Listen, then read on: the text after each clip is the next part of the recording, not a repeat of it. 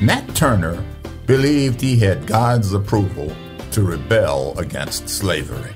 Welcome to Daily Direction, helping you discover the truth of God's Word with UMI founder and chairman, Dr. Melvin Banks. In 1831, Nat Turner led a violent slave revolt. He believed he had God's approval to rebel against slavery.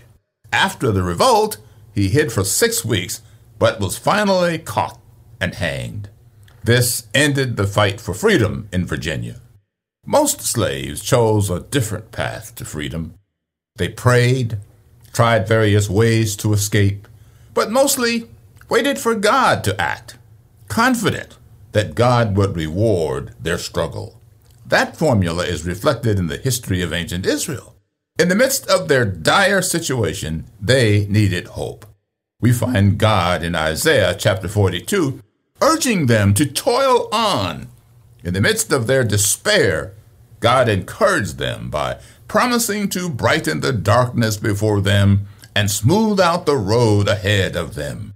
Yes, I will indeed do these things. I will not forsake them. Followers of Christ today, living in difficult times, find strength from a caring Father. The hymn writer spoke of God's faithfulness as having strength for today and bright hope for tomorrow. Blessings all mine with 10,000 besides. Faith in God inspires us to pray, to work for justice, and wait until God acts on our behalf. Thank you for listening to Daily Direction. If you want to go deeper in your study, visit preceptsforlivingonline.com.